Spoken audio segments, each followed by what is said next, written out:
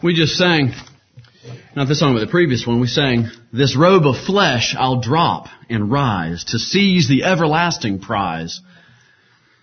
It's interesting to think about the only thing that keeps me, the real me, from heaven is this earthen vessel, this tabernacle of clay that we hold this treasure in. This treasure is held in earthen vessels. I'd like to introduce to you, mostly from the words of Scripture, some of our fathers in the faith and brothers, not so much sisters tonight, mostly from the pages of Scripture, that have been asked by the Lord to give up their life. And I'll go ahead and give you the punchline. It was mentioned in Nathan's prayer, and that is that the Lord may not ask us to give up our physical life. He may not do that for this generation. He has chosen to restrain the wrath of Satan and the wrath of wicked men from inflicting physical pain on His children for the time being. We don't know how long that would last. But for this generation, and perhaps the last couple hundred years, we have not been asked, most of us have not been asked, a few Christians here and there occasionally have, but we likely will not. But yet, the Bible so clearly tells us that all that will live godly in Christ Jesus shall suffer persecution. Right. And that a true Christian's life will be marked by one of cost. So I ask you, in what ways has the Christian life and your life of faith cost you? It may not cost you blood. We've not shed blood striving against sin. We'll read later. Although we should be willing to shed blood to strive against sin, if that's what it took to strive against sin. But we haven't been asked to do that. But we have been asked to give up something, some cost. And so perhaps you can be thinking tonight about what you have given up and what you should be willing and what perhaps is still in your life that you can give up for the cost of your faith. Turn in Scripture with me, please. And we'll have to turn fast because it is difficult to cram 6,000 years of hatred into 30 minutes. Genesis chapter 4, we'll read about the first martyr in Scripture. And I will be mostly following an outline that our pastor produced some 20 years ago, don't quote me on that date, entitled The Martyrs of Jesus. Abel was slain for the correct worship of God. We see in Genesis chapter 4, starting, say, in verse 4, "And Abel, he also brought of the firstlings of his flock and the fat thereof. And the Lord had respect unto Abel and to his offering."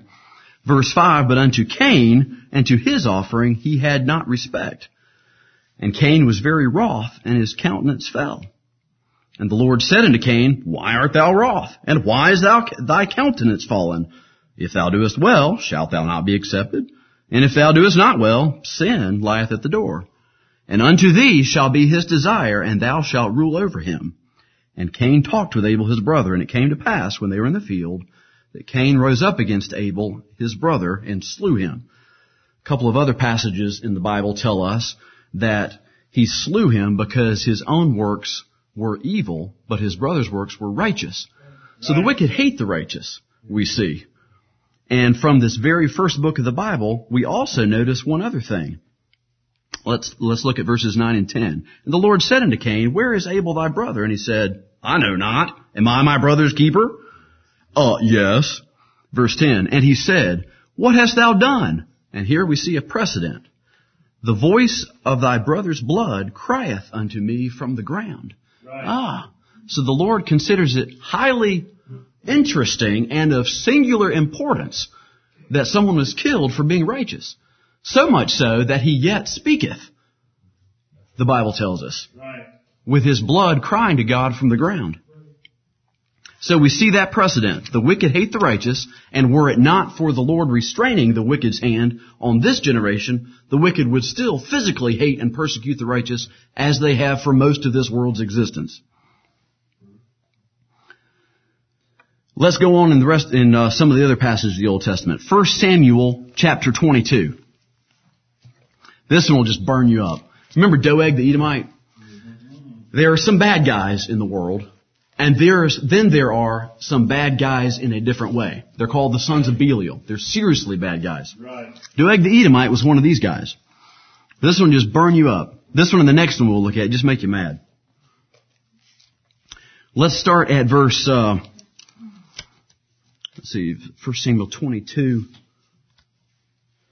We'll start at verse 9. David had just fled from Saul and run to the priest and begged for food and said, "Please feed me something. I'm trying to hide from Saul. And can you feed me and my men?" And the high priest did it. However, there was a guy there called Doeg the Edomite that witnessed that event and ended up doing some serious damage because of that. Then answered, verse 9, Doeg the Edomite, which was set over the servants of Saul, and said, "I saw the son of Jesse coming to Nob to Ahimelech the son of Ahitub. And he inquired of the Lord for him, and gave him victuals, and gave him the sword of Goliath the Philistine." Then the king sent to call Ahimelech the priest, the son of Ahitub, and all his father's house, the priests that were in Nob. And they came all of them to the king. And Saul said, "Hear now, thou son of Ahitub." And he answered, "Here I am, my lord." And Saul said unto him, "Why have you conspired against me, thou and the son of Jesse, in that thou hast given him bread and a sword, and hast inquired of God for him, that he should rise against me to lie in wait as at this day?" So he's implying and he's assuming that he was confederate with David in trying to overthrow Saul, which is a totally incorrect assumption. But Saul's a whiner. We'll go on. Then Ahimelech answered the king and said, "And who is so faithful among all thy servants as David, which is the king's son-in-law, and goeth at thy bidding, and is honorable in thine house? Did I then begin to inquire of God for him? Far be it from me. Let not the king impute anything unto his servant, nor to all the house of my father. For thy servant knew nothing of all this, less or more." And the king said, "Thou shalt surely die, Ahimelech, thou and all thy father's house." And the king said unto the footmen that stood about him, "Turn and slay the priests of the Lord, because their hand also is with David, and because they knew when he fled, and did not show it to me." But the priests of the king would not put forth their hand to fall upon the priests of the Lord. Then the king said to Doeg, he knew he could trust, "Turn thou and fall upon the priests." And Doeg the Edomite turned, and he fell upon the priests, and slew on that day 75 persons that did wear a linen ephod. How in the world, what did those priests do to deserve that kind of death?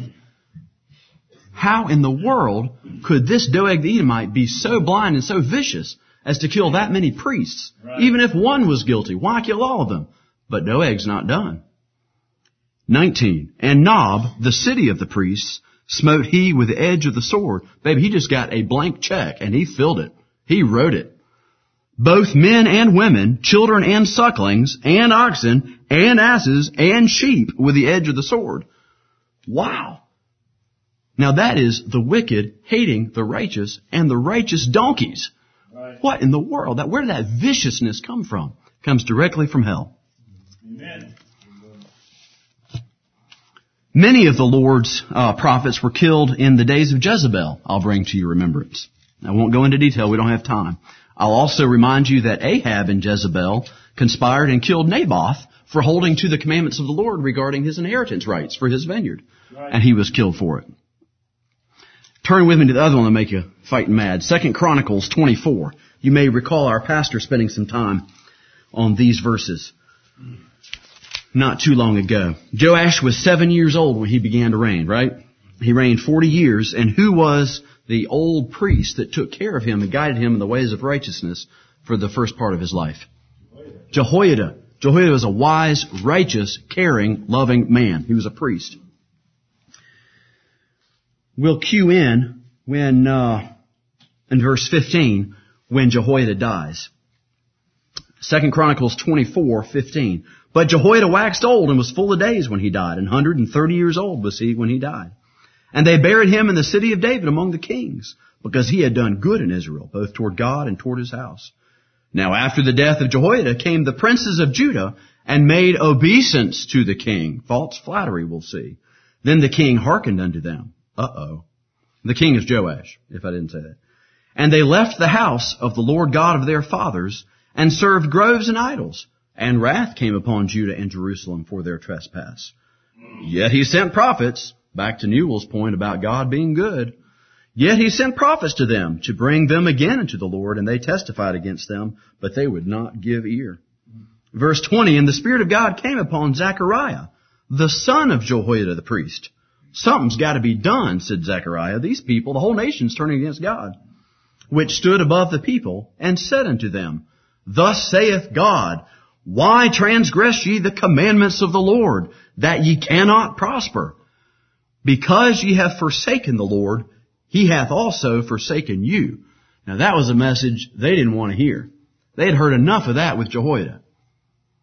And they conspired against him and stoned him with stones at the commandment of the king. Who was the king?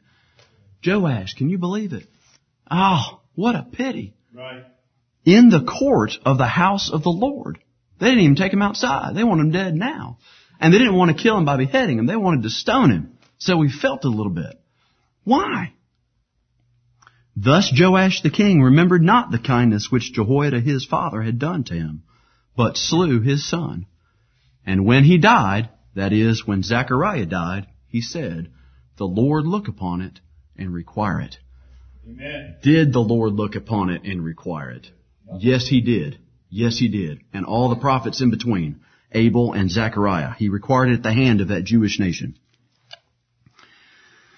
An interesting next comment was Urijah was killed by Jehoiakim during the ministry of Jeremiah the prophet. This was right before Babylon took Jerusalem captive, and Jehoiakim hired a hitman to chase Urijah down into Egypt, and he did, and he found him on there, brought him back up, and Jehoiakim killed him. And Urijah was a prophet of the Lord that said the same thing that Jeremiah did. Coming on into the New Testament, we recall that John the Baptist was imprisoned and slain as part of the celebration of a birthday party. We note that the deacon Stephen was stoned to death, yet another stoning, for his testimony of Jesus. Right. And we recall at his death, when he looked up and saw Jesus Christ standing at the right hand of the Father, what did he say? He said, Father, forgive them. Yeah, similar to what Jesus did when he was killed. Father, forgive them, for they don't know what they do. Lay not this sin to their charge. He said, I'm nothing. Don't count this personal offense in their bad record of bad deeds, because I'm nothing. But remember what Zechariah said, the Lord look upon it and require it. The Lord look upon it, because that is an offense to the kingdom of God, and the Lord will look upon it and require it. I do not really have time, but I'm going to read a couple excerpts out of Fox's Book of Martyrs. If you'll fast forward with me about 1,000 years, I'm going to introduce you to, I have 4 picked out, 3 of them even the young people have not heard of, but one of them, the young guy that was 19, I think I'll read little excerpts of that one. But I want you to hear, fast forward 1,000 years, we will see the same vicious hatred of the righteous shining forth in papal Rome, the Antichrist. But you'll recognize that hatred and that nonsensical fury. William was a guy of 19 years old. He was originally arrested for wandering into a Catholic chapel, because that's where the Bible was, and sitting there and reading the Bible. It wasn't Mass time, it wasn't Sunday or whatever, but he went into the chapel to read the Bible. The father came in and said, "Are you meddling with the Bible?" Atwell demanded. "Do you know what you're reading? Can you expound the Scriptures?" "Oh, I don't take it upon myself to expound the Scriptures," William explained. "I found it here and was reading it to comfort myself." Father Atwell commented, "It hasn't been a happy world since the Bible was published in English." "Oh, don't say that. It's God's book from which we learn to know what pleases and displeases God." "Didn't we know that before?" "Not as well as we do now with the Bible available," William replied. "I pray we always have it with us." Father Atwell fumed. "I know you. You're one of those who dislikes the Queen's laws. If you don't mend your ways, you and many other heretics will broil." "God give me grace to believe His word and confess His name no matter what happens," William retorted. I'll skip some, but he rushes out and gets a higher ranking Catholic, and he basically tells them the exact same thing. He was reading the Bible for comfort, and what's wrong with that? More words passed between them concerning the sacrament of communion, on which William explained his point of view. Accused of being a heretic, he replied, I wish you and I were both tied to the stake to prove which of us would defend his faith the longest. I think you recant first. We'll see about that, he replied, and leaving to report the boy to the master of the town. William was put in the stocks in London for 2 days, fed only a crust of brown bread and a cup of water before he defended himself to the bishop. The next rung up. Getting nowhere with the boy, Bonner, who was the bishop, ordered him locked up in jail with as many claims against him as he could muster. How old are you? He asked William. 19. Well, you'll be burned before you're 20 if you don't do better than you did today.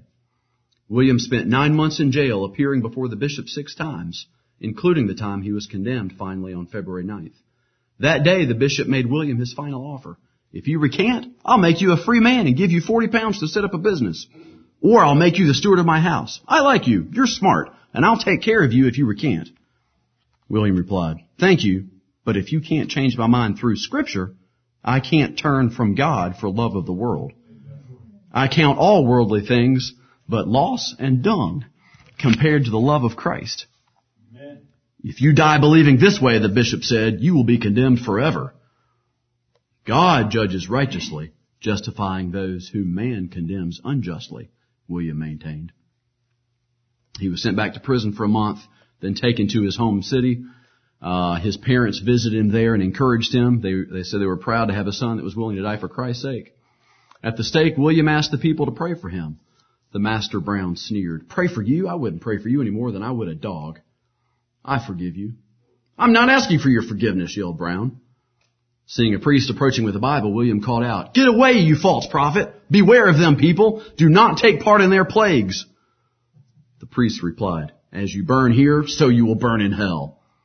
You lie, false prophet, William cried. Get out of here!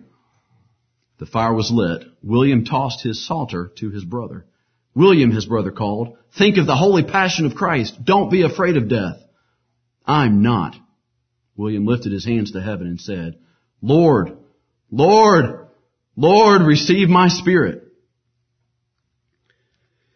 Dropping his head into the smoke, William Hunter gave up his life for the truth, sealing it with his blood to the praise of God. John Leaf, 20 years old, was burned with another older man named Bradford.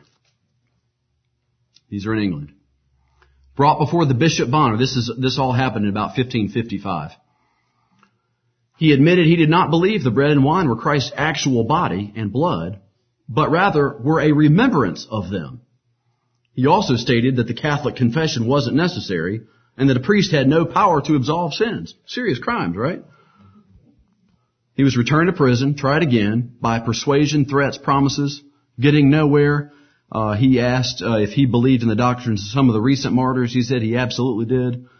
It is the true light of the Word of God that I stand by, etc. They sent him 2 letters to sign, one containing a recantation and one containing a confession. He ripped up the recantation and he took a pen, pricked his hand, and put his blood on the confession because he was agreeing to everything they said that he was guilty of. Bradford and Leaf is the 20-year-old, went to the stake together. Bradford lying on one side of it to pray and Leaf on the other. After they had prayed silently for an hour, one of the sheriffs said to Bradford, get up and end this. The press of the crowd is great. They both got up. Bradford kissed a piece of firewood in the stake itself before addressing the crowd. England, he cried, repent of your sins. Beware of idolatry. Beware of false antichrists. See they don't deceive you. Then he forgave his persecutors and asked the crowd to pray for him. Turning his head to Leaf, Bradford told him, be at peace, brother. We will have a happy supper with the Lord tonight. Amen. Both men ended their lives without fear, hoping to obtain the prize for which they had long run. Here are some charges against 2 others, and then I'll move on. He did not believe Christ's physical body was present in the sacrament. Amen. See how many of these you agree with. He did not believe there was any sacrifice in the Mass and no salvation in a Mass said in Latin. Amen. He believed in seeing a good priest for advice, but not for confession, which did nothing to save a man. He did not believe the Catholic doctrine agreed with God's Word. He was present in Carver's house, one of the others, with 12 others, to hear the English service and prayers. While he was traveling, he stopped in this guy's house, and they had a church service in English. And this was one of the charges against him at his death. He believed that all the sacrifices, services, and ceremonies of the Catholic Church are full of errors, worth nothing, and against God's Word. They stated the charge so well, so accurately. He believed that the bread and wine were only a remembrance of Christ, not His actual body and blood. He believed the Mass was directly against God's Word and Church, etc. We could go on and on and on. We could go on and on. This is just a tiny fraction of the Fox's Book of Martyrs up here. And the Fox's Book of Martyrs up here is only one of the books that describes hundreds and thousands of similar martyrs who died for the cause of Jesus Christ and for the testimony of His Word. Right. It is estimated that somewhere between 1 million and 50 million were killed during the period of 1260 years that the Catholic Church, the Holy Roman Empire, ruled Europe. Who knows how many? Nobody could keep accurate records. They were too scared of running for their lives. Most of the accurate records we have were written in the 15 and 1600s as the power of the Catholic Church was beginning to wane by virtue of the Church of England coming into power and causing some consternation, some fighting. And the Church of England was able to keep some of the records. That's where John Fox came from. That's where Samuel Moreland. They were English guys that kept track of this. There's a prophecy in Scripture. Scripture records many prophecies about the martyrs. We recall in Daniel 7 that Daniel saw a little horn growing out of the Roman Empire that would make war with the saints, prevail against them, and wear them out. So he prophesied that would occur in Daniel 7. This is clearly the Antichrist in papal Rome. Right. Jesus warned His own disciples that some of them would be killed in Matthew 24:9. Let me find that verse real quick. Matthew 24:9 says, "Then shall they deliver you up to be afflicted, and shall kill you, and ye shall be hated of all nations for my name's sake." That's a tough life being a disciple. But it's a glorious one. It's a glorious one. What were they killed for? They were killed for their righteousness, we saw with Cain and Abel. They were killed for the Word of God. They were killed for the testimony of Jesus, and they were killed for opposing Roman Catholicism. Turn to Hebrews 11, if you will, and let's read Paul's summary of some of the trials that these went through. They did it for a better resurrection, verse 35 tells us. Hebrews 11:36 will start. 11:36. "And others had trial of cruel mockings and scourgings." We read about some of the cruel mockings, and you can read about pages and pages of others where they would just mock these guys for days on end, feeding them nothing, forcing them to stand, and burning their hands or cutting off their knuckles in between. "Yea, moreover of bonds and imprisonment. They were stoned." We've read about some of that. "They were sawn asunder." Jewish history tells us that the prophet Isaiah was killed in that manner. "Were tempted." Recant, and I'll save you. I'll give you 40 pounds. You hear him? Recant. Just say you love the Pope, or whatever it was they had to admit to. Just say this cracker is the body, blood, soul, and divinity. "They were slain with the sword. They wandered about in sheepskins and goatskins, being destitute, afflicted, tormented." One of the books that had the pleasure of reading, I believe it was the Samuel Moreland, is focused on those martyrs who lived, the Waldensians who lived in the northern part of Italy, in the valleys and the mountains of the Piedmont of Italy. And literally, they wandered about, having nothing. They had given up everything, living in caves. Sometimes they'd come behind them when they found them and seal the cave shut they lived in, and just kill whole families. And then verse 38 says, "Of whom the world was not worthy." Right. "They wandered in deserts and in mountains and in dens and caves of the earth." The world was not worthy of them. The revenge of the martyrs. The reward of the martyrs. The glory of the martyrs. Turn with me, if you will, to Revelation chapter 6. You know, we're told that precious in the sight of the Lord is the death of His saints. How much more is the death of His saints precious if they have given up everything prior to that death? Right. Yes, it's precious if you live a good life and die at a good old age having a life full of good works. Yes, that's absolutely precious. How much more precious is it to God if He's given a life full of tormentings, of cost, of giving up everything because they valued not their own life for the sake of preserving the gospel? Right. How about Revelation chapter 6, verses 9 through 11? And when He had opened the fifth seal, I saw under the altar the souls of them that were slain for the word of God and for the testimony which they held. Now, we've read about some of those souls. And where are they? Where do we find them after they're dead? After they give it this tabernacle of flesh, the next instant, where are they? They're at the pinnacle of the universe underneath the throne of God. What safer place can there be? What better place of vantage for the whole universe, but what better place of power having God saying the following words to you? They cried with a loud voice saying, How long, O Lord, holy and true? Oh yes, He's holy and He's true. Dost Thou not judge and avenge our blood on them that dwell on the earth? Here's His response. And white robes were given unto every one of them. White robes of what? The righteousness of Jesus Christ and the righteousness of their practical lives. Right. White robes were given unto every one of them. Their works do follow them, we're told. And it was said unto them that they should rest, yet for a little season, until their fellow servants also, and their brethren, that should be killed as they were, should be fulfilled. There's a set number of deaths. There's a set number, there's a set time. And then the Lord will avenge the death of these people. Turn over to Revelation 14. A couple chapters over. Revelation 14, verses 8 through 13. Let me read some pretty serious language.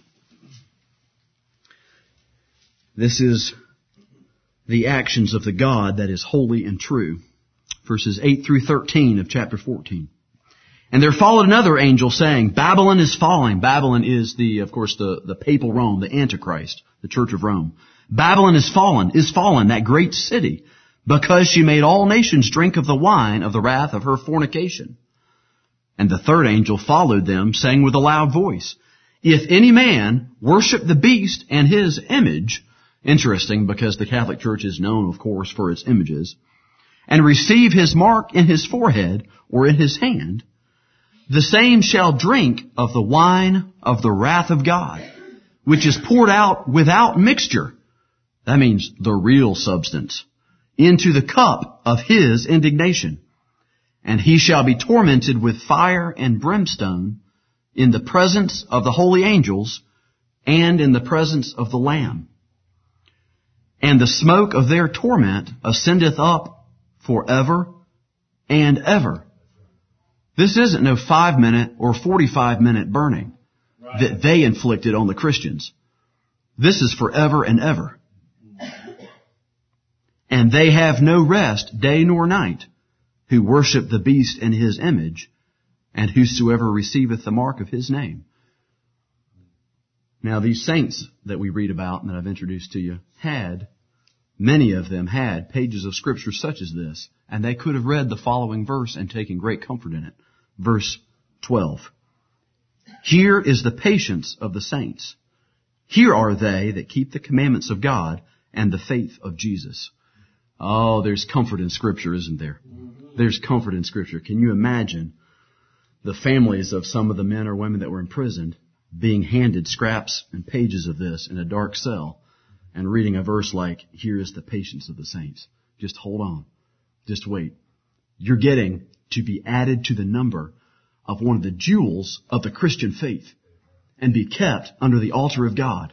Can you believe it? Go for it. There's just a few more of you, and then the vengeance will come. Then the revenge will come. And it's the Lord that does that. What are we to learn from this? These martyrs gave a true picture of what it is to fear the Lord and nothing else. They feared the Lord. John describes them as loving not their lives unto the death. So back to my original question, what do you love about your life that you should not be willing to give up if the Lord asked you to?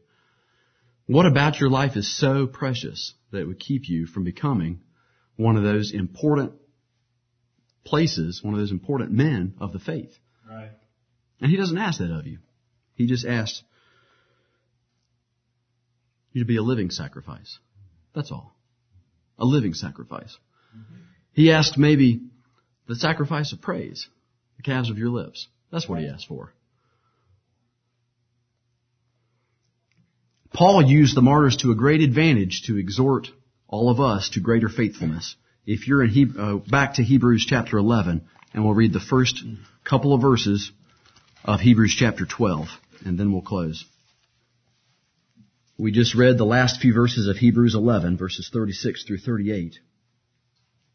We'll start with chapter 12, verse 1. Wherefore, next sentence, seeing we also are compassed about with so great a cloud of witnesses, let us lay aside every weight and the sin which doth so easily beset us, and let us run with patience the race that is set before us. So this is a cloud of witnesses that includes those that were stoned and sawn asunder and tempted and slain with the sword. Right. The others in that cloud of witnesses are some of the others listed in Hebrews 11 that had faith. They're watching us. As Stephen put it Sunday night, they're cheering us on. They're watching our lives and seeing what we're doing for the cause of Christ, what we're willing to give up. And they're rejoicing with us when we repent and give up some sin and follow Jesus Christ wholeheartedly. These are witnesses. It's as if we're in a fishbowl running, and they're outside the glass looking at us. Looking unto Jesus, the author and finisher of our faith, who for the joy that was set before Him endured the cross, despising the shame, and is set down at the right hand of the throne of God. For consider Him that endured such contradiction of sinners against Himself, lest ye be wearied and faint in your minds. Jesus Christ is the ultimate example. Right. Ye have not yet resisted unto blood, striving against sin. Ye have not yet resisted unto blood. That has not been the request that God has asked of you. He could, but He doesn't. Right. Let's be a living sacrifice. Let's do those things that Jesus Christ asks us to do that are reasonable. That are reasonable. Can we give up 15 more minutes a day to read the Bible that these martyrs died for? Right. Can we find something in our life to cut out? Let's not let these martyrs have died in vain and left us with this sensual, carnal generation, and we get to float through and act like Christians. Nah, call ourselves Christians. Nah, let's not do that. Right. The voice of these martyrs crieth from the ground, and they're crying from under the altar of God. Brother Newell. 264 in our Burgundy hymnals. Please join me in standing as we sing this. Hymn number 264. I gave my life for Thee, my precious blood I shed, that Thou might ransom me.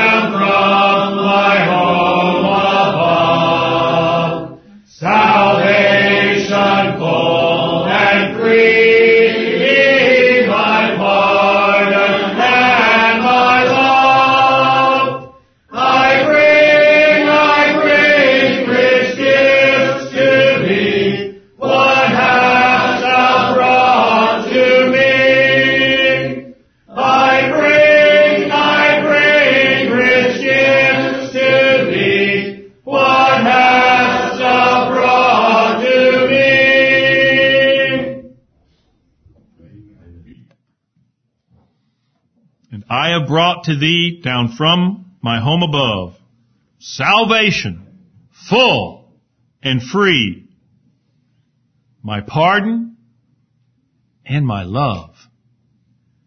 Brethren, he didn't just justify us, as our brother has emphasized so much over the past few months. He adopted us. Amen. He didn't just forgive us of our sins. He brought his love to us. He made us part of his family. I bring rich gifts to thee. What hast thou brought to me? I bring rich gifts to thee. Each and every one of us, brethren, as a child of God, have had these wonderful gifts brought from our brother and our Savior, Jesus Christ. And as Brother Eric amply described, what are we bringing back to him? Our most gracious Father, we thank you for what our brother has brought from history and especially from thy word, Lord, of those who loved you and were willing to give their lives. Father, as our brother said as well, you haven't asked us to do that. You've asked us to present our lives as a living sacrifice to you. Help us, Father, that we might do that. Help us that no matter what we do this evening, if you grant us tomorrow or the next day or the next, Lord, that our primary thought would be to give you back what you deserve. Praise, thanksgiving, adoration, and a life that is lived just like our Lord Jesus Christ. Amen. Help us, Father, to do that. Forgive us when we don't, and strengthen us for this task. Dismiss us now with thy blessing, Father, and watch over us, for we commit the keeping of our lives into thy hand, and ask it in that most precious name of all, the name of our Lord Jesus Christ. Amen.